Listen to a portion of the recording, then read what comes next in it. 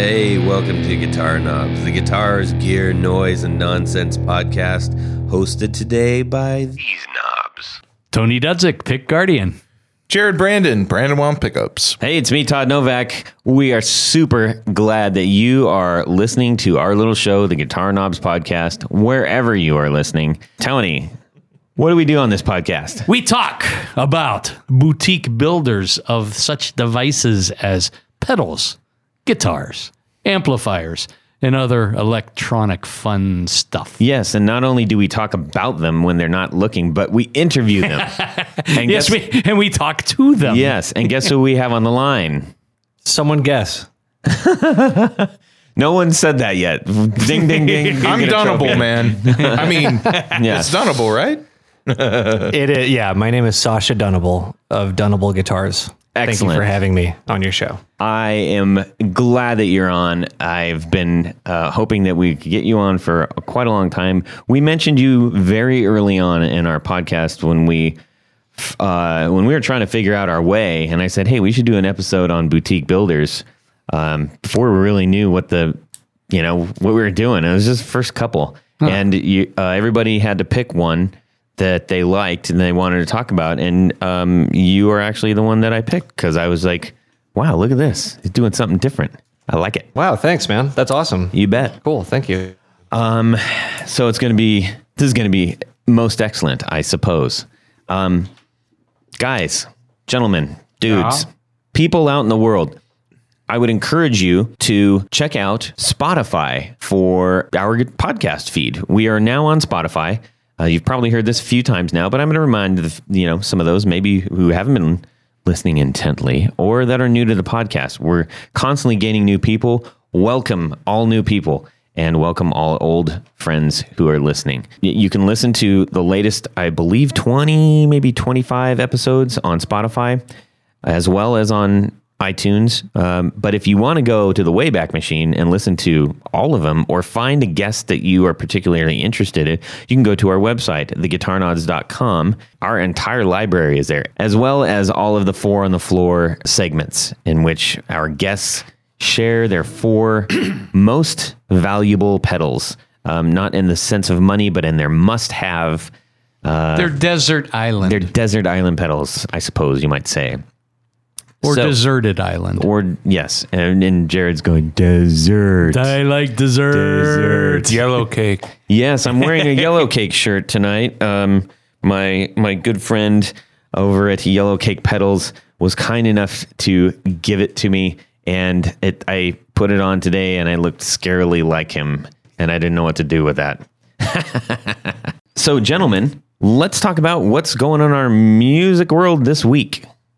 Jared. Oh, yes. So, my wife and I went to Cedar Point over the weekend.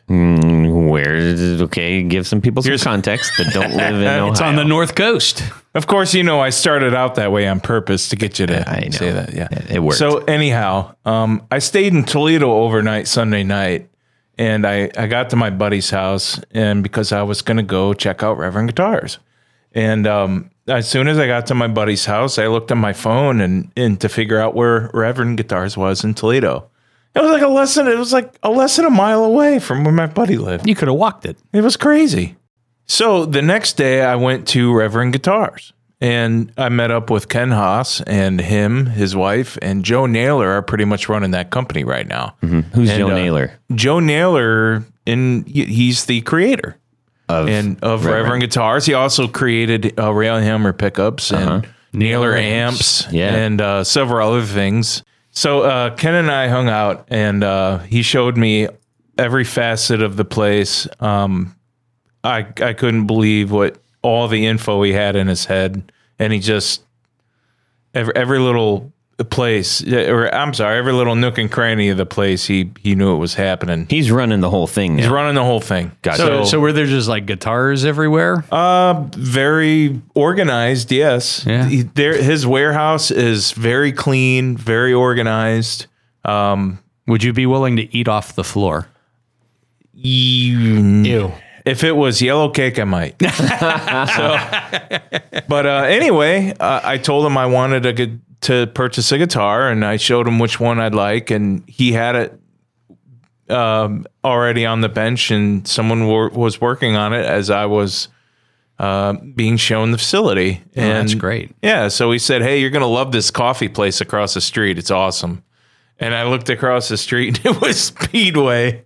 So That's funny. So we went. Yeah, that was a good little thing. So for those who don't know what Speedway is, it's basically a gas station, a giant truck stop style gas station. So coffee was pretty good though. Yeah. So we hung out a little longer, and I showed some things, and he showed me some things, and we had a good time, and off I went. It was a really good time with your brand new guitar. It was my it plays like a dream. What did you get? Tell us what you got. I got a 6-gun, and what they do is their guitars are made overseas by a really good company. They get it back and they set it up, and their setup guy is very particular about what he does. They're very, very, very well set. He's Very so well set up. particular that he actually initials the back of every headstock, I believe. Yes. Yeah, it's and crazy. they're designed here. Mm-hmm. So it's not like, Right. you know. It's very quality, actually. is very There's nothing quality. I want to change about it since I got it. So Really? I'm very happy with it. Not even Yeah. pickups? No, I like the way they sound. Designed and I set might up try in some the other United things States. and to show him, some of my Right, own right, idea. But right. for the most part, I really like the way it is. Yeah. Well, I that's played it. excellent. It's a nice, we've got a roasted maple neck. It's real nice. Real nice. Wow. Yeah, baby blue. I'll have to check that one out. Real nice, Clark. Yep. So that was me, man. Cool. Excellent. How was Cedar Point? Anyways, Tony. No, wait. You wait. I don't fit on the ride. Sasha, let's hear about you, buddy. New in my musical world, aside from making guitars, which I know doesn't count in this segment, I've been playing a good deal of music lately. I have a new band called Future Us's, which is about to release an album. And so we've been like kind of prepping for all that stuff. I'm so glad you didn't say drop an album. Yeah, no, I don't I've know never why. dropped an album.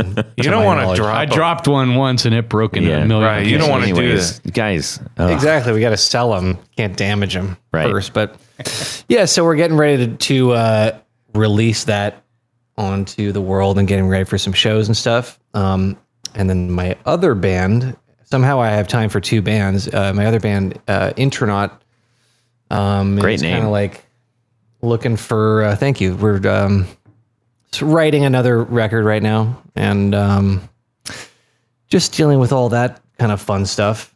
It reminds me of Supernaut, my favorite Black Sabbath song. Yeah, I mean, it's like that, but less super. Just a normal knot. Is that a full Windsor? Oh boy. Okay. But yeah, nothing. I mean, I'm at work so much that it's hard to like enjoy anything else. but getting out on really- stage is good stuff, man. Yeah. What kind of music you guys play? Future Us's is really fun, and I bet you guys would actually appreciate a lot of what I do, even if you don't actually like the music. The music's like really slow, heavy, like metal kind of, but with a lot of effects and whatnot.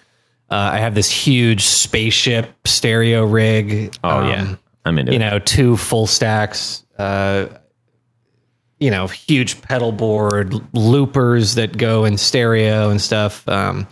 It's basically just my excuse to like have the ultimate dad rig and like actually punish people with it, Sure. Like, Oh, nice. and it's just one of those things that's like completely absurd. Like we'll open up for like some touring band that I'm friends with or whatever. And they'll look at me like, what is wrong with you? Like hauling all of this stuff, just dwarfing everyone else's gear. But that's just where I'm at. It's super fun and real self-indulgent. Nice. Yeah, that record comes out in September. So sort of like a cross between really like Monster Magnet and Parliament Funkadelic. Not quite as Without friendly. the funky. It's like if you took those two bands and slowed it down to about 45 BPM, that's what you'd be looking at. And added like stereo fuzz. Oh, nice. you know, Right. then you'd have something close. I was just thinking about the spaceship. Really, that's it. Yeah, and a metal version of Bootsy Collins. Watch out, babies. That was good. Anyways, I don't often like what you do, but that was good. thank you. I hope Bootsy's a fan. I don't care what anybody says. You're all right. Tony. Oh, you want me to talk? I do now? want you to talk now. Well, this is kind of cool. I worked on a really So cool. far, I believe you. I worked on a really cool project this week. Mm-hmm. So I do a lot of work for guitar shops all around the country, around the world, really. And one of my guys from Long Beach Guitar Repair, you may or may not be In Long Beach, California, Yeah. or New York? California. Oh, that's where I was bored. I know. I knew that. Okay, sorry. Go ahead. I knew that. You threw me completely off there. You want to talk more about you? No. Anyways, my Anyhow, apologies, Tony. so Brian called me or emailed me and said, "Hey, I got a special project. Can you push this one through fast?" Mm-hmm. I said, "Well, yeah, I guess I can." So it turns out Mike Watt, who is usually a bass player, Yep. you might know him from Minutemen and Fire Hose, and I think he did a stint with the Stooges for a while. So it turns out it's a Jazzmaster guard. But not just any jazz. It's the craziest thing, and it should be kind of cool because what he requested was on a Jazzmaster guard, no upper controls, which is cool with me. But he has a Jazzmaster in the neck pickup. He's got a Strat in the middle, and then a Tele bridge in the bridge position. I like it. And it's just like I have a picture of it. We can post it up if you want. But Sounds like a Frank Dunable kind of thing. yeah, I mean, it's just like this totally. I hope it sounds good. It really should because we have a wide variety, and he moved the controls around a little bit, and it's got an extra volume control on it. But I'm sure it'll be. I guess Mike's going to play guitar for a while too. I don't know, so that's cool. always cool. Didn't mean to hijack or name drop, but we just said Frank Dunable, good friend of the podcast. Oh, yeah. And getting a lot of attention right now. And take some time and check out Frank Dunable. Guy's making really, really fantastic stuff. That's it. I just want to share past friends of ours Share who've been the on love. the show. Yeah, Sharing we try the to love. do that. Well, so far, we've mentioned 2. That's good. Yeah, Yeah. Let's talk about Brian Wampler. Yeah, okay. I said hello to him at NAMM, and I think he thought I was trying to steal his wallet. I'm not sure. You do look a Yeah. little dicey. Anyways, what about you, Todd? What's well, going on in your week this I world? was able to go over and check out the progress on my guitar that's being built by Chase Gullett of Chasing Vintage Guitars, who is starting a secondary line of guitars, which is kind of cool, like a sort of an entry line, I guess you could say. And so he's kind of tucking this into that. And one of the cool things, actually 2 really cool things he did, that's a floating bridge, which means it doesn't have a standard Telecaster plate on it, like you see on almost every single Telecaster. And what he did was he put the copper tape inside for grounding, so you can see it in the cavity. Oh wait, which when looks you say really floating cool. bridge, Yeah. we're talking about the hardtail bridge, right? No. Floating bridge pickup. I'm sorry. I didn't specify okay. that. Yeah. Okay, You I'm know, sorry. lingo. I'm talking lingo, baby. Yeah. The Tell me about that. the floating bridge. The FB pickup. Yes. So you got the Telecaster bridge pickup sitting, Yes. at an angle, Screwed into the body. screwed into the body, not a plate, and in the body cavity, he's got the copper flashing inside. Oh, that's kind And of cool. it looks super cool. And so I just thought, I was like, that was a really neat little treat to see. And he's got a couple of other cool things that he's doing for me, but I just thought I'd pass that on. So like, I think I may have the first one, at least that I've ever seen, that's got that. Nah, So there you go. You heard that's it. You cool. heard it here. I heard it here first. Yeah. Well, that's good. So what else are you? A are giant motorcycle is taking a dump outside of our window. My goodness. You, oh my dear. Yeah. That Anyways, should take us into 4 on the floor. 1, 2, 3, 4 on the floor. All right, Sasha, give us your 4 on the floor. Okay, so this is really hard to just pick 4 that are like sort of my essentials, but I somehow put together a list. And I guess it's going to start with the Way Huge Saucy Box. I don't know if you guys are familiar with that pedal. Played that. Saucy box. Yeah, it's kind of like, if I'm not mistaken, I think it's kind of like a clone sort of thing, right? Is that sort of the idea behind it? It's like a drive. I kind of use it as like a tube screamer kind of thing in front of a dirty Yeah, amp. it's an overdrive, Yeah. with its own characteristics. Yeah, it's sort of like, tightens up, compresses, kind of, That's a great way to describe that sweetens pedal. up. Yeah, Because like sweetens up your just a crunchy tone. I put it in front of my Mesa Royal Atlantic, which is kind of like a British voiced Mesa amp, and it just like is just magic in front of that thing. Oh, that's awesome.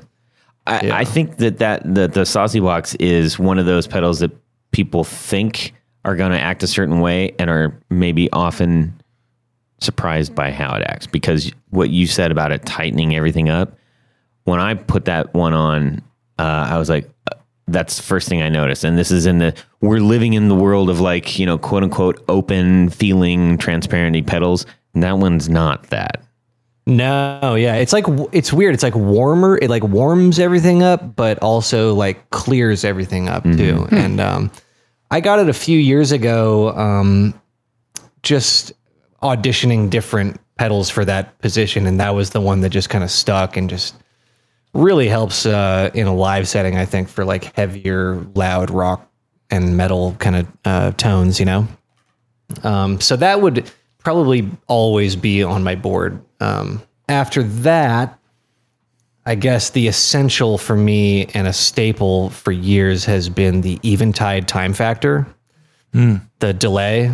It's just like so versatile and pretty easy to use, I think. Like there's like an app that, you can connect via USB and edit all your patches in there. And, you got every style of delay simulated or whatever you call it, emulated, modeled. Stereo stuff, you can control it through MIDI, which I use like a MIDI switcher for all my pedals. So that comes in handy. Really amazing, like quality sounding delay pedal. I've had a few of them for probably close to 10 years now, and never really tried another one that could do everything that this one could do. You guys don't seem very impressed by that. No, we're listening. We're intently listening. Dude, that's awesome. What?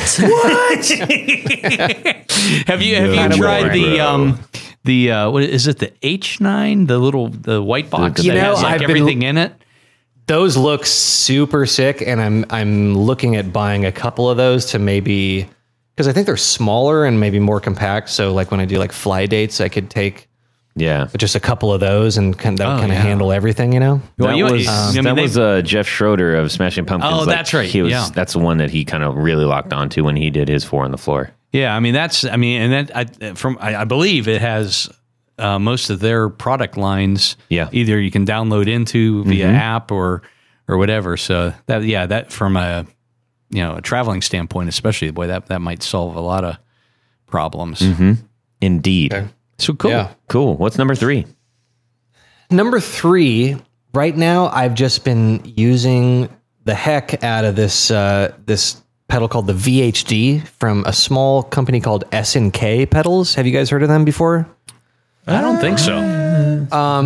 So this dude Scott. So that's a yes. No. Next. So my buddy Scott DeBockler out of Jersey somewhere. That's a fantastic last name. Holy moly. A guy's name, the DeBockler? That's that would make a great pedal. Oh, man. Okay. If you're buckled, he'll undo that, I guess. But yeah, S&K, man, they make a bunch of awesome drive pedals, and his specialty is kind of like recreating the preamp from like a classic, or not classic, I mean classic, but like obscure amp that people forgot that they loved, And in this case, the VHD is like a very truly and accurate recreation of the Ampeg, is it the VH140C, the old solid state, like high gain amp from like the, early and mid 90s, made famous by just real like scummy, like heavy bands like Dying Fetus, I Hate God, just like obscenely sounding. Yeah. It's like it's like the mid 90s, just like scummy death metal. Yeah. Kind of that was kind of like the beginning of the scumplosion, right? Yeah. Like solid state, just like kind of, almost Pantera-ish, but a little more like beefy in the low end. And it's just a really fun pedal to riff out on. I have one here at the shop that I jam on all the time. And I would encourage anybody into that kind of music to check out this pedal. It's like the ultimate heavy metal pedal, I think. Nice. Not to be confused with the Boss heavy metal pedal, which is a completely different character of a pedal. But number 4, and I'm going to give you guys a little exclusive thing here. Excited. Dunable Guitars is officially diving face first into the pedal world, and we're about to release our first pedal, I think like next week, maybe the week after, probably right around the time this airs, I guess. Through Chicago Music Exchange is going to do an exclusive launch of the Dunable Splatter Blaster, which that's fantastic. I think know actually what it is. I like it. And you guys can maybe tell me, but I don't think that anything quite like this or exactly like this exists in the world currently. But basically, it's a stereo fuzz / distortion pedal. Where you have 2 independent circuits. One is kind of like a modded super fuzz, like kind of a boosted super fuzz sort of sound, a little less papery, a little more like meaty, but that same kind of gnarly super fuzz sound to it. The other side is kind of like a Boss heavy metal pedal, the Boss HM2, but sort of an underpowered one. Like it just kind of has this cool, like dying annoying battery kind of thing. Yeah, and this is the thing. In my band, Future Us's, my rig for that band has been a Super Fuzz and a Boss HM2 going into 2 amps. So these 2 sounds, when separated but combined into your face through 2 different amps, is quite possibly the most mind-meltingly heavy, just messed up sound that I have ever heard in my life. And I don't think there's anything quite as gnarly as this. And when you mix them together, they kind of like fill in each other's like missing frequencies. It's really a special kind of thing. Huh. And so this pedal, basically you can switch between, you can run them in parallel in mono into 1 amp, or in stereo, like I said, and each one you can switch on or off so you can blend clean in with one of them. I like to route certain effects through one side and certain effects through the other way. You can go a variety of ways with it, and it works great for guitar and bass. But that has actually replaced my Super Fuzz and my Boss HM2 on my board. So it is now that's killer, officially essential on my board. And I hope that other maniacs like me find it to be as useful as well. I would love to go to one of your gigs just to experience, as far as the stereo aspect of what you got going on. Jared loves stereo. Yeah, I myself, personally, I appreciate that kind of effect. So yeah, I just wanted to comment on that. Oh, it's the best, man. It's changed. I can't go back now. It's really special. And the upside is now you can sell your Super Fuzz and buy a car. Well, it was a Super Fuzz clone. So that's going to be available on Reverb. I bought a sandwich. I'm sorry. Did you say that's on Reverb or Chicago Music Exchange? Which one? Chicago Music. I'm sure they will also sell it through Reverb. Gotcha. But, they're going to be launching that there going to be a video? Should be on any it? time now. There's going to be a video. They're doing the whole rollout for me and everything, so it's going to be Well, cool. when that happens, would you do us a favor and drop that on our Facebook group so the rest of the folks can check it out and maybe go pick one up? Absolutely. Dope. Thank you. Alrighty, that's a solid 4, my man. I like it. I must say, I was kind of hoping you might have called the pedal the salad shooter. Not salad tosser. Based on what? No, that's a totally different thing. Yeah. Okay. Anyways, I don't know. Whatever the hell that just happened. That'll be my stereo, reverb for my to complete the dad rig. Yeah. The man cave rig. Okay, so Sasha, Dunable Guitars. We have you on the line for our interview because we find your product quite interesting, and you are one man doing a big old thing in the guitar world and doing it your way. And that's something that's what we do here. That's what we focus on. So we want to get into, how you arrived where you are right now in the guitar world, how, what inspired you, what got you into music, and where you hope to go with all this stuff. So, gentlemen, is everybody ready? I am ready. Fire at will. Listeners, you guys ready? Okay, good. If you are familiar with Dunable, then you're probably very excited and yelling at the stereo for me to shut up. Shut up, Don. If you are not familiar with Dunable Guitars, you need to go there right now and check out DunableGuitars.com. Unless you're driving, don't do it. Don't do that. Check out Dunable Guitars when you are able, and I think you will be quite delighted.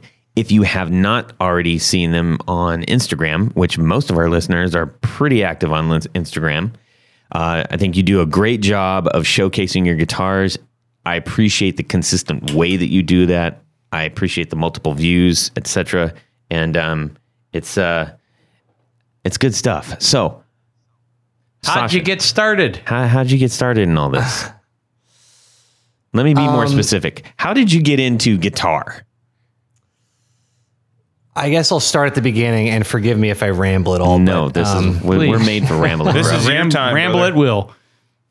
I mean, to where I really got into guitar, we'd have to go back to when I'm like 9 years old, glued. Let's to, start there.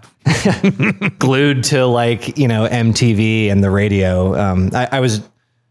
I guess I was 9 years old in 1990, just to put that into perspective. So it's Okay. like, Metallica, Guns N' Roses, Motley Crue, like just Soundgarden. all of that. Yeah, I mean, Soundgarden, maybe within a couple years of that. Mm-hmm. And then... You mean they actually showed music videos on MTV? I know, imagine that. What is right? this thing?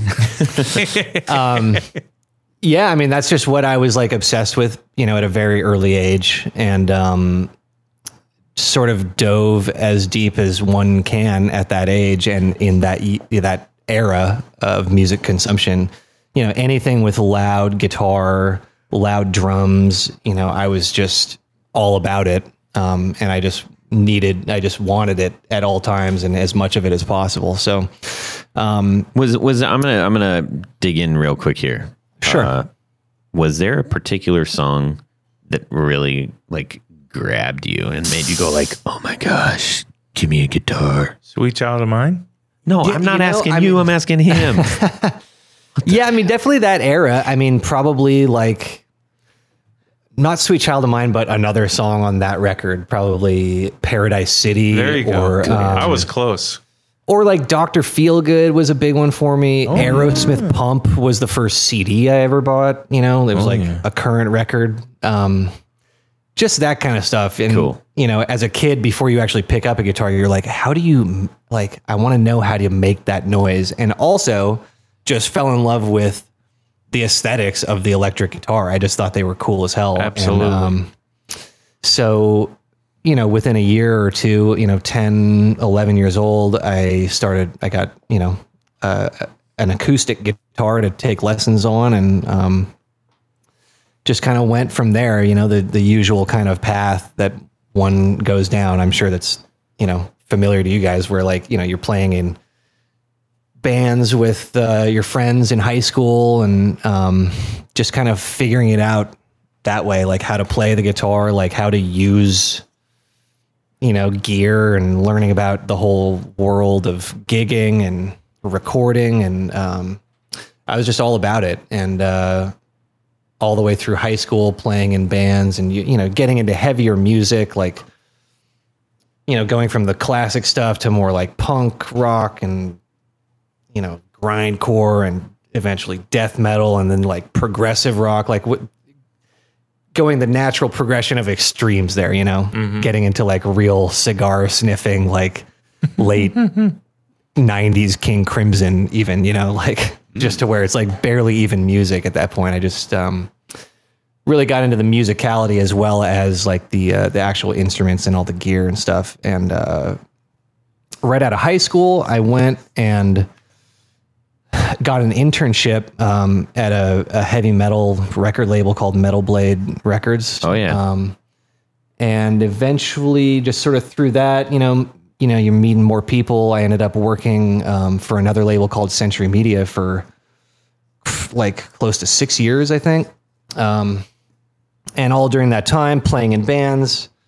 Around age 24, I think, my band Intronaut formed, and within a couple of years, we started touring North America. I mean, the whole world, really. And I toured with that band pretty solid for, I'm still in the band.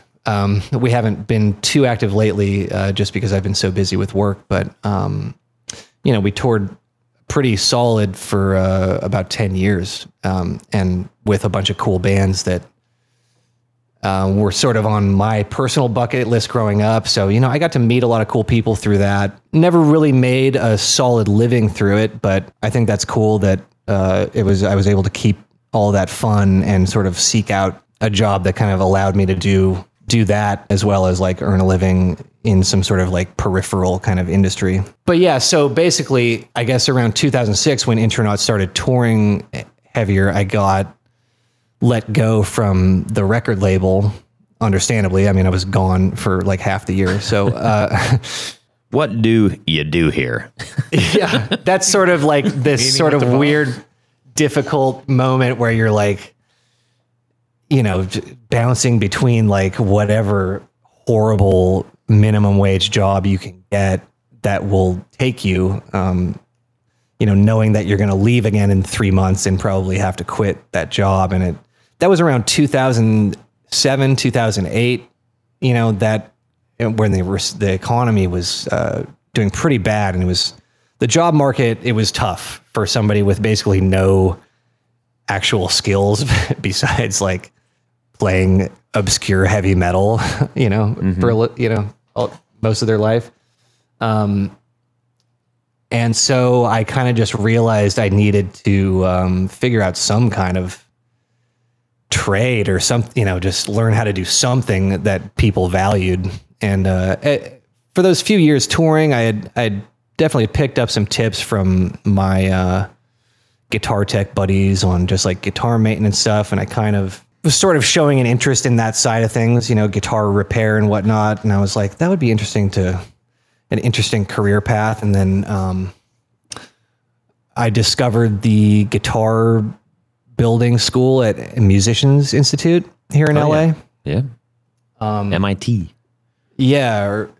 And it's like a 6-month part-time program. And I was like, just the light bulb went off in my head. I'm like, that's what I want to do. It's like electric guitars, the thing that I'm the most nerdy about, and kind of know a good deal about at that point. I just thought that was totally it, not to mention the fact that at that point I couldn't afford anything nice, let alone a nice guitar. So what was your first guitar? Well, other than the acoustic, what was your first electric? My first electric? Yeah. It was some like made in Korea Squire Bullet from probably the 80s, I'm guessing. Cool. It was like a Strat shaped body, but with like no contours and a Telecaster headstock, which is super weird. And I've never really tried to look it up, but Yeah, Never really actually, seen one a lot around. of that Squire Bullet line was made in Japan. Or maybe it was Japanese. Yeah. Yeah, and those are actually really cool. I've used necks off of those on some tele projects because they're usually an all maple neck and have a Japanese profile. So yeah, that's actually a really good starter guitar. Yeah. I don't know what happened to that, but anyway, yeah, like, at this point when I'm broke as a joke, as they say, it was like I could have one guitar and it was like you'd find the Les Paul Studio for $500 on Craigslist, that was aesthetically not in good shape, but played all right. And, I'd take them to my guitar tech buddies and, get them fixed up, swap pickups out. And, anyway, so the idea of learning to build guitars appealed to me because then I was like, well, then I could just make my own guitars. This is perfect, And, so I went through that course, and I guess, I don't know. Maybe He'll edit that. Maybe I smoked too much weed through that part. That's all I did. I did the course and that was it. I don't really remember 2010 at all. No.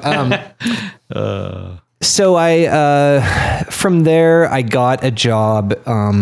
That's when I entered the world of music instrument retail, which is a dark and scary place for many. Oh yeah. No. 2009, I think I started working at a store called West LA Music, which was on its way out. I think it closed within a year of me starting there, but it was cool to like kind of just get into that world. And I found it pretty interesting just seeing how, just seeing differences between, the brands and just how things were marketed and how things are sold in a retail environment. I mean, I'm coming from basically no work experience at this point. I'm like, 30 years old and I've never really had an actual job except working in a warehouse shipping CDs. You know what I mean? And from there I got a job. I had a bunch of part-time jobs at different repair shops around LA, which, I wasn't making any real money yet, but definitely learning a ton from a bunch of really, talented and experienced luthiers. And, so just sort of gathering experience for a while. And, eventually I, started renting my friend's garage, with the intent of, building up a bunch of tools and kind of just starting to dive into building and repair and whatnot. All the while also working the repair bench at Guitar Center in Sherman Oaks here, which a job that I held actually. Yeah, I mean, and I'll tell you what, as far as dark and scary music retail goes, that was actually the best of all those jobs I had. Ouch. Yeah. I mean, I got really lucky and had this store manager named Brett Arney, who I think works for Fender now, but he was just a real cool guy who was cool with me going on tour, like whenever I needed to. I got health insurance through the company, even though I'm only there like, half of the year. And when I was working there, a buddy of mine, the other repair tech, and I decided we should rent a house together and basically turn a garage into a wood shop, guitar shop, basically. And so that was where I was like, I'm ready to get a little more serious. I had built up my arsenal of tools and whatnot, and I was kind of ready to go. And so, yeah, in 2012, I moved into a house in Van Nuys, here in Los Angeles, basically. And, turned this garage into a wood shop and just started, drafting out guitars. I mean, I got some gigs, building some customs, some one-off stuff for people and companies, just doing little custom work here and there. But yeah, I just started drafting out my own designs, and, I gave one of the guitars to Dave Timnick, the other guitar player in Intronaut, and we went out on tour. and it just kind of went pretty quickly from there, relatively quickly. What model was that you built for him? It was the Yarn Hawk. I made 2 of them, which is a model I don't make anymore, but I made 2 of them, and I gave one to Dave, and I gave the other one to David from the band Red Fang, who we had just come off tour with, and I was like, "Hey, do you want a guitar, man?" And he's like, "Yeah, I'll take a guitar." I mean, if you're giving them out. What kind of body style was that Yarn Hawk? I took a Telecaster and basically changed the horns. I mean, they're drastically different. It's like a double cut, sharper horn kind of thing, but the butt of it is a Telecaster, basically. Interesting. But I was always into like, the 70s, like Gibson and Guild and just like solid body electrics from that era. Fender too, but definitely it was into like the set neck kind of thing. Stuff with a little bit of extra flair from. Yeah, I don't know.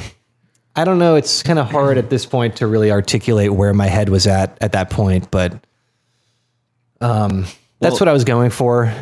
When you so at that point when stuff starts to take off, how long was it before you really kind of determined your actual aesthetic? Is that something that developed really quickly, or was that just still happening?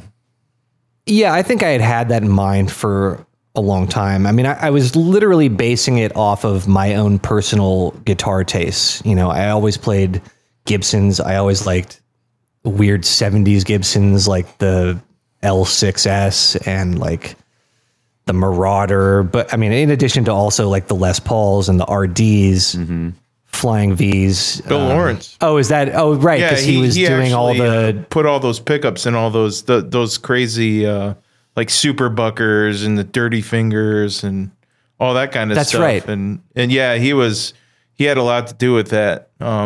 Making that sound come out of that guitar during that era. Was that like Norlin era, or is that before Norlin era? I don't know my Gibson history that well. I think it was after Norlin, yeah. After Norlin, mid 70s to early 80s, I think. Yeah. Okay. Bill Lawrence is not a young man's name. I don't know if that's just... They called him Billy when he was a kid, I think. Thanks for that, Todd. Good job, Billy. Anyways, so okay, so yeah, so you're kind of digging sort of the left side of the Gibson line, and the right side too. Yeah. Okay. That stuff's And actually climbing in value too right now. Oh heck yeah. Yeah, there's some people in the room that like the Sonics and things like that. I know. I don't know why, but I think they look cool. I mean, that was sort of the idea is that you take like this kind of like, actually a buddy of mine described it great to me. He's like, your guitars look like you walk into a pawn shop and you're seeing some guitar from some dusty old guitar from the 70s that you never knew existed. Yeah, that's a great way to describe it. I was like, that almost sounds like a burn, but that's actually a great compliment because that's what I'm going for. Absolutely. Yeah. That is great because, I mean, let's be realistic. When we do go into those, that's what we're kind of looking for. Like, what's the oddball in here? Like, a lot of times you'll find like some kooky old Electra or something like that. Right. Like, what is this? Yeah. That's exactly. cool. So I think it's safe to say that part of your aesthetic is largely based on darker woods. Yeah, I mean, mahogany with an ebony neck is definitely the most common, I would say, of my wood combinations, but I do swamp ash bodies and maple necks as well. I'm coming from the world of tuning down to, like C sharp or C. Right. Or drop B, and on like a Gibson scale guitar, things get a little floppy, and intonation a little bit wonked out when you're tuning that low, and using like thicker strings. So I wanted to have that like Fender scale length. So our guitars come standard with 25.5 scale length. We also do baritone necks, so that you can tune down but still get a nice snappy clear attack and string clarity, and so I do actually like swamp ash bodies and maple necks because they kind of help that too, with a little extra just snap to cut through, a heavy distorted band mix. And I think that's what a lot of the customers sort of like value about, these guitars too, is that it's not a combination of like function and aesthetics that you can get most other places, I think, I think it's totally fair to say. Yeah. So it looks like a lot of your models are curvy, you would say. What made you break away to go to the flying V shape on your new model? Just something different, Well, I've always liked a V. And I had some requests over the years for V shapes. But I didn't want to just do a straight V copy. So that Asteroid model has some cool bevels and like some comfort cuts that I think make it a little more ergonomic than the traditional sort of squared off kind of body shapes that you see for that. Yeah, it's not as severe, but it kind of reminded me of the V2s. That's definitely an inspiration for it. I always love the V2. The V2 is a very cool guitar with the with the pickups that are the like Chevron V-shaped pickups. Chevron pickups. Yeah, those were cool. Yep. Yeah, and the weird sandwich body and everything. I love that guitar. That's probably one of my favorite guitars of all time. And that's cool. Yeah.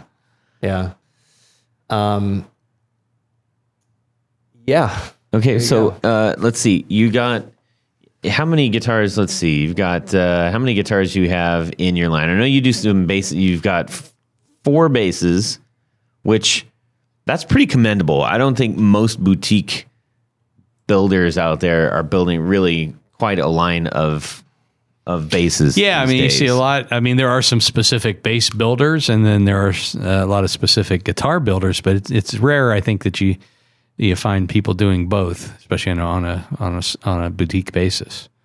Yeah, there's 2 sort of main bass models, and which are the R2 bass and the Thunderclapper. And then we did the Jeff Matt's signature bass, which is a great bass, but it's kind of a specialty thing. And it was sort of a small run that we did of those. And then the Yeti 6, which is kind of our take on a short scale 6-string bass, not unlike the Fender Bass 6. However, it's a little bit longer scale. That also is quite specialty. Although I have sold a handful of them, it's really not something I'm like making on a regular basis. Yeah, that's a very specialized instrument, I think. Yeah. What scale length are you using on yours?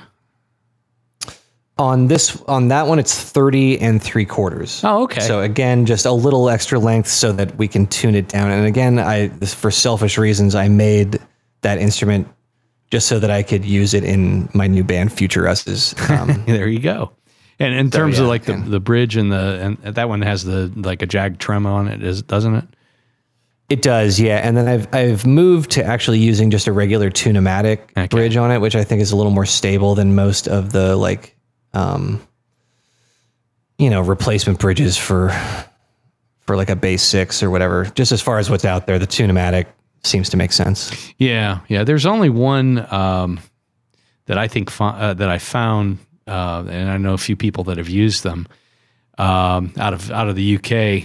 I think it's called Statrem, and they actually make a wider, much like the original bass 6 bridge. It's a little bit wider than a standard Jag or Jazzmaster bridge.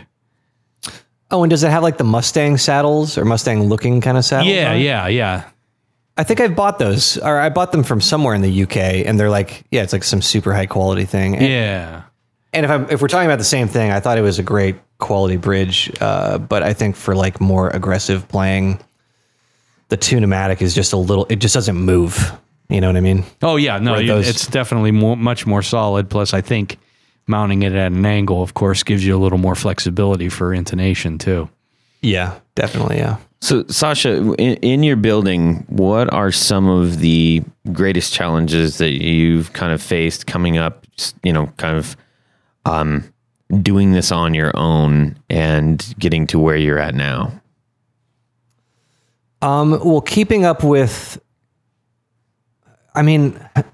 first of all, again, like I have almost no professional experience in anything besides playing music prior to this. So learning how to run a business is like first and foremost, like just learning everything, from the basics, basically as I'm going, has definitely been a challenge. I'm lucky enough to have a stepfather who is a fairly successful businessman, kind of help me along the way, like as far as like advice and everything. And, just keeping up with the growth of the company. We've almost doubled in sales every year since we started. Wow, it's great. Which is like insane. Just trying to keep up with the build queue. And I've had to change kind of the whole like ethos a little bit, or just adjust it a little bit along the way, like as far as how custom we can really get at this, standard price point, as well as like figuring out a workflow and more employees.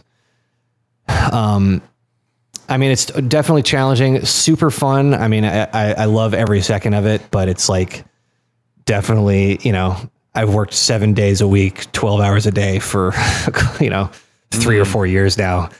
It's pretty insane, but I can't imagine. I literally cannot imagine doing anything else because I don't know how to do anything else. So I'm stuck. You actually don't have the capacity to understand what that might be. Yeah, exactly. So how you mentioned other employees? How many people do you have working with you? Well, I have. We just hired our second guy here at the shop, but I also contract a lot of stuff out now. I taught one of my best friends, one of my oldest friends, how to wind pickups for me. Because at first I was just doing all of that myself. But he has a background in electronics and knows, just how to make things. He makes pickups better than I ever did, for sure. Mm-hmm. So I have him making pickups, but he works out of his home.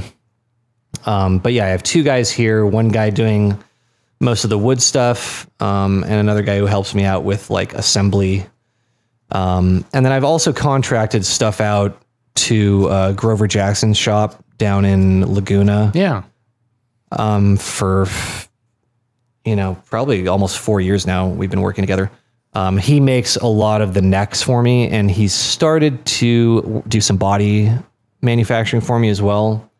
Although we still make most of the bodies here, and we still make the Yeti 6 necks here ourselves as well. Yeah, I met him when he was working at Rickenbacker. Oh gosh, that must have been 5 or 6 years ago, maybe longer. Grover worked there? Yeah.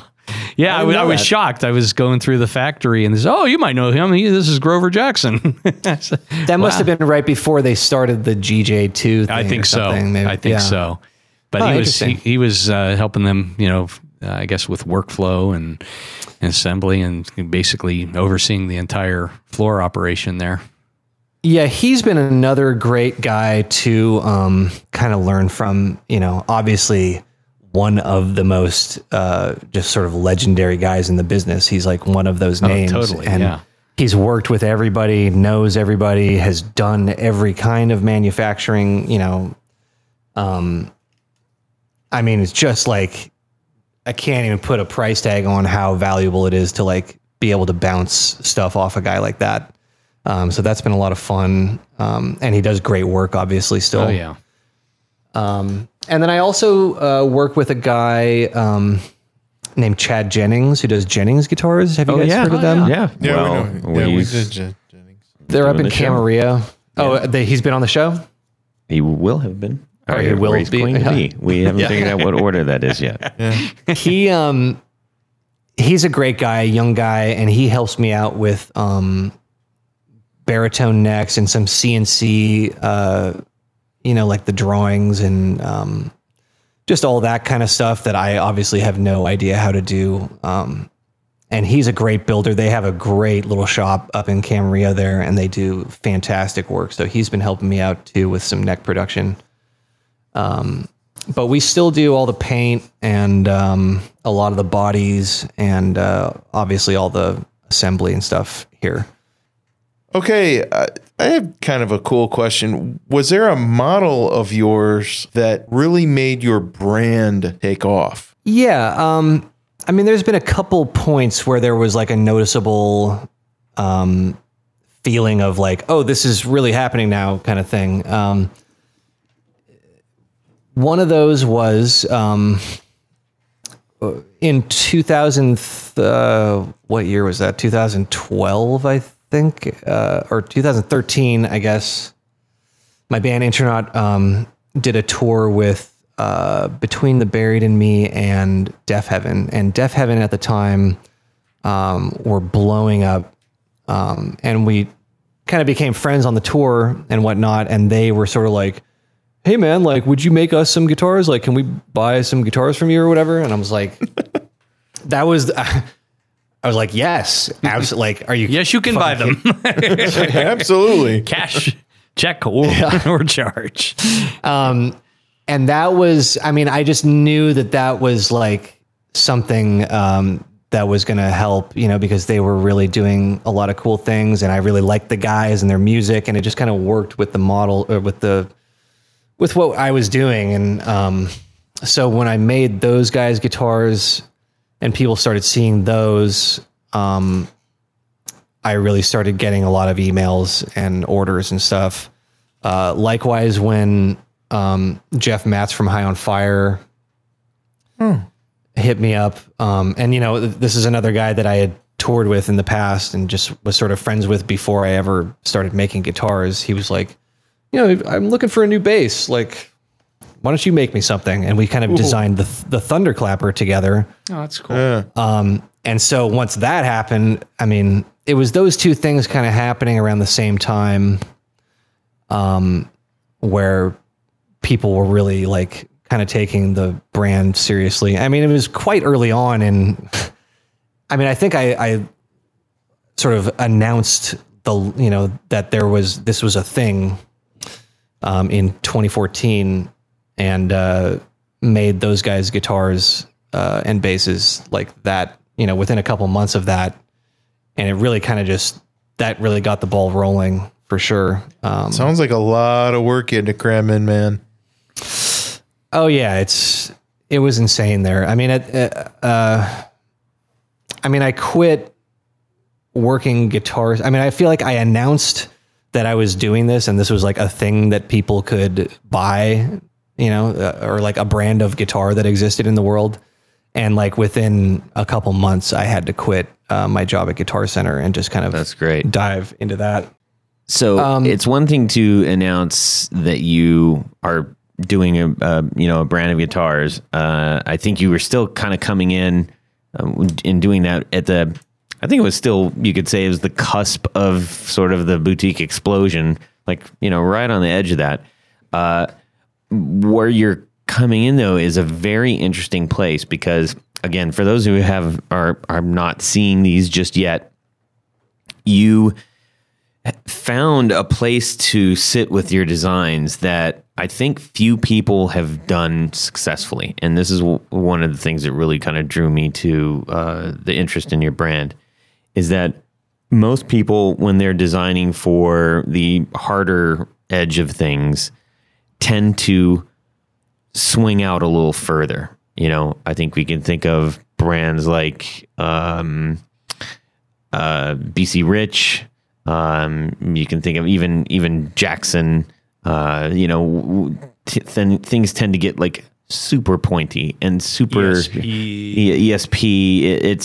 There's sort of like, it's either you have a traditional shape guitar or you're way on the other side. And something that I really appreciated about your design is that you are acknowledging that kind of design without just jumping right into the pool with everybody else. You kind of have a design sensibility that's saying, if you see it and you feel it, it's there, but it doesn't have to be, it's not screaming at you like, I've got a metal guitar. Look out, they're really tastefully designed and I think accessible, even if you're not playing a metal, frankly. Yeah, it's definitely more of a rock kind of thing, but sort of metal adjacent. You know what I mean? I mean, I was never a pointy guitar guy. But I mean, maybe like in high school, I was really into like pointy BC Riches and Jacksons, like you said. But I've always been more like Black Sabbath than Metallica or what's a pointy Slayer or whatever. Like I love Slayer, but I've never liked those guitars. And in my own band, I liked a more classic, I guess more like stoner rock kind of, stoner metal stuff. Yeah. There really wasn't anything out there like that. I mean, unless you're doing an SG. An SG was really about the closest thing you can get to that at the time, unless you happen to be able to find, an RD somewhere. But even that it just wasn't on the scene, and short of a Flying V or an Explorer, which were really, you got an SG, a Flying V or an Explorer. And those were the really being Holy Trinity. Yeah. Coming in and saying, wait, there's more.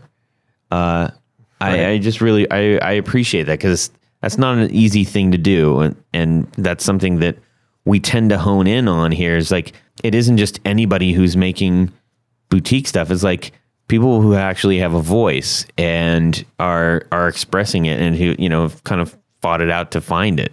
Yeah. I mean, I never really overthought it too much, but it's really, it was all, again, just kind of like combining all the things that I wanted in a guitar that I couldn't find anywhere and certainly could not afford anywhere. Probably kind of Forrest Gumped my way into that kind of like situation where it's like, oh, I guess this kind of thing doesn't exist right now. So that would be a cool, it's just kind of dumb luck that I sort of found, or made something that people realized they couldn't get somewhere else, but would actually be of value to them, Well, and it's handmade. It's signature. You're not walking into, just some store that you can find that anywhere on the planet. It's like the only way they can get those, you make them. Right. Do you have a favorite model?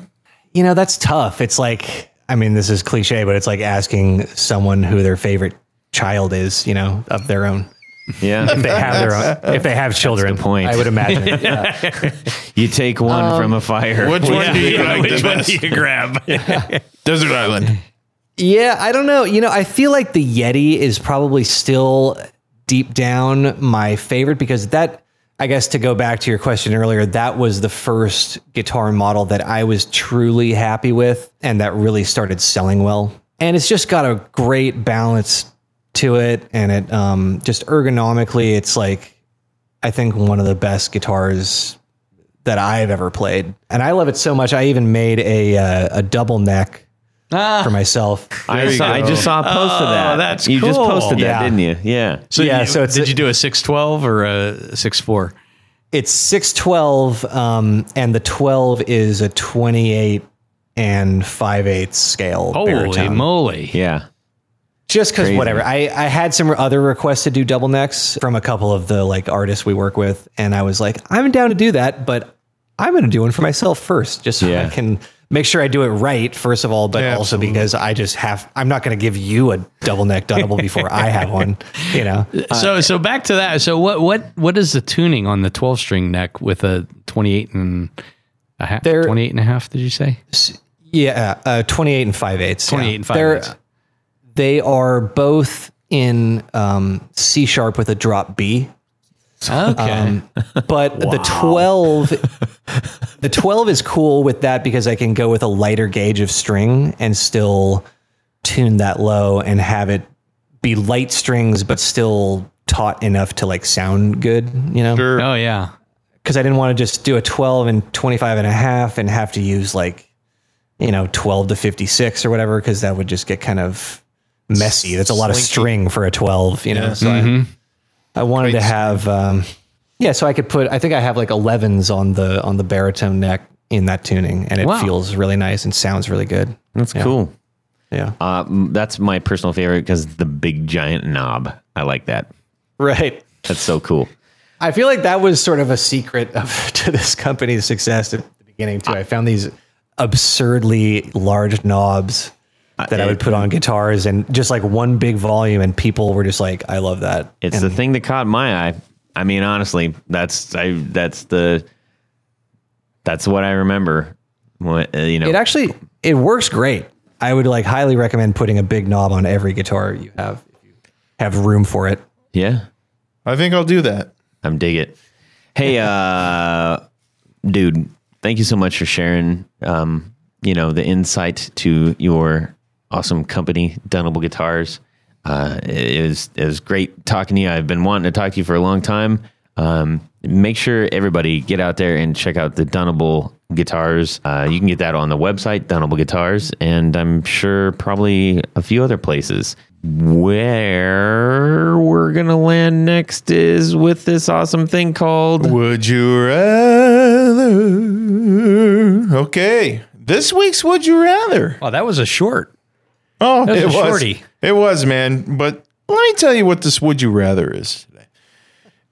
You are in a guitar store and there's only 2 guitars left. One guitar That's is... all you got? Come on, man. With I all just the wanted to ad-libbing speed you through do, real that's quick. what you got? So you're walking down the street and a truck crosses in front of you and it almost hits you. And then you go to Cedar Point, and right? 2 fall out. Two Okay. guitars fall off the truck. All right. You want a guitar with... Now, seriously, you want a guitar with onboard controls. You want to be able to get lots of tones, lots of different things out of your guitar. You want to have some wacky fun. Exactly. So do you want a Gretsch 7681 Super X? And they run around $1,400. They have onboard phaser, sustained, a compressor. They have some really cool effects. Lots of knobs. Lots of little choices to make when you're jamming on the guitar. Or would you rather have a Les Paul recording? That was Les Paul's favorite guitar. Yes, his personal guitar. Yep, they were around 20. They are around $2,500. The vintage ones may go a little more. I don't know. But they had the harmonica bridge. The older ones did. They have actually those pickups that are really, big and weird, cool pickup. I've never seen. Covered in Those are they're like low rubber, impedance right? pickups. They are low impedance. See, Tony knows everything. They're low impedance Got for the harmonica bridge on it, right? Got right. your harmonica. I mentioned that. And the pickups are designed for recording. You can actually switch them to high impedance if you want to run it through an amp. Well, it actually has dual outputs. It's got an XLR plug that you can put in. And You know what? I think I wrote down some of the characteristics of the new one. I think the new one has okay. a switch. Okay. Yeah, but you're right. The old one probably has they had a few quarter different inch out. No, they and- had a and new one. Yeah, they have a new one that just came out actually. Really? So, Okay. Yeah. Well, there you go. but So- really, really different. So what's your question? Which one would you rather have? They're both single cut. Yep. They both have handsome inlays. Yeah. They both are humbucker. No. Well, isn't... Yeah. No, the low impedance are Okay. I not. think the low impedance ones are All actually right, the Gretsch is single coil humbucker. pickups. Yeah. Okay, so... They're really big single coils. Yes. So Sasha's been talking for a long time. Let's go to Tony. I mean, Gretsch. hands down, no. I'm going with the Les Paul recording. What? And I'll add the mic mount like Les Paul had on his. Man, he knows everything stinking guitars. So up kind of where the strap button is. Right. Les had a screw on, or it's screwed onto the guitar, a place that he would screw on his microphone. Yeah. So while he's sitting there, the mic's right there hanging on the guitar. Brilliant. And weird. But from it just, I mean, it looks weird. The pickups are weird. I think that the sections that it doesn't really. I don't believe this one has built-in electronics as much as like it doesn't have things like vibrato or things like that. It's has more a tonal lot shaping. of tonal controls, but they are similar in aesthetic. Like if you're looking at them on the wall, they'd be like, those are the two of the same Todd is kind visual. of guitars. You know that. Yeah. Yeah. But I just, it's not the prettiest Les Paul out there, but I think it's cool. And It is weird. well, it's a little weird. Even the pickguard's weird. Come on. Yeah. But I dig it. just from the standpoint of of what Les Paul played, especially in his later years when he played live. I'm going that direction. Okay, excellent. Jared. Well, give me the Gretsch all day, man. Really? Yeah, it's good. I don't know. I don't know why. I've got enough Les Pauls at home. Well, I want a Gretsch. I like the fact that it's got humbuckers versus the single coils, and I really am intrigued, and I would love to hear what the effects sound like. The onboard effects, are they junk? Are they great? Yeah. You know, what's it all about? Well, what's cool about that one, the Super, it used to be called a Super Chet, and Chet Atkins played one of those for a long time, especially This is why Tony's in on the the 70s. But when they lost the endorsement, now it's just, they just called it a Super Axe. I believe they called it back then an endorsement. Endorsements. Yeah. You spent a lot of time on the axe part too. Yes. Okay, cool. I mean, it's a good choice. I mean, I have no problem with either one. I actually, It's one of the two. the inlays are better, I think, on that. Wait, don't steal the thunder, brother. Well, I'm just saying the inlays are cool. Go ahead. Sasha, do it. What are you picking? You know, I've never tried either one of these in person, and the Gretsch is very cool, but I'm going to go the Les Paul recording just because this is definitely one of the guitars that inspired the Dunable aesthetic. And it just looks, I don't know, I like the look of it and all this stuff on this little, like, what a way to mount electronics, like with its own pick guard on top there or whatever. That's such a funny way to do that. And I get requests for that that control plate all the time. Yeah. Really? It's super, super complicated. I mean, am I wrong in saying it's basically the Gibson version of a Jaguar? It's bigger. less confusing. Less Jaguar's more confusing, yes, confusing. probably. There's Yeah. more labels on It's here. different. It's got different But I just reasons. mean, like, here's your tonal box of everything. Box of chocolates. Yeah. But it's cool, and I've tried to make these. The really weird thing about them is, one, they're engraved, which is difficult with modern pickguard material. Oh, dear. But two, they're also bent. They're formed around the arch of the top. Oh, that's right. wow. Yeah, That's Think about that. Yeah, it's crazy stuff, and you almost have to make it, and then have the guitar and melt it into heat it up and melt the plastic into place. It's crazy stuff. Wow. That is funny. So that's an expensive pickguard for you to make. I don't make them. I can't. I've tried. You've tried. I ain't gonna do You it. ain't gonna do it. So I imagine the Gretsch one's a lot more flat. Yeah, that's a flat football shaped Right. kind of pickguard. Yeah. Flatter. I don't know. It looks like there's some contour there. Maybe I could be wrong. No, it's flat. Okay, it's flat. I'm trusting Tony because he knows everything. I'm going with the Gretsch because it's way cool looking. I love the inlays going from 1 and 1 and then 2 and then 2 and then so let's see. Fret marker 3 and 5 is 1 square. Fret marker 7 and 9 is 2 squares, and on down at 12 and up. 12 and up is 3 squares. That's really cool. You know why they man. did that? So you weren't concentrating on all the little buttons and Zoom in Maybe. on the because I think pickguard. I want to say those are dice inlays, if I'm not mistaken. Dice inlays. I don't know if we Right can. there. Let Yeah. me see. diamond. Checking. Maybe? I don't think so. Nope, they're not Yeah. dice. For No some dice, reason- Tony. No dice.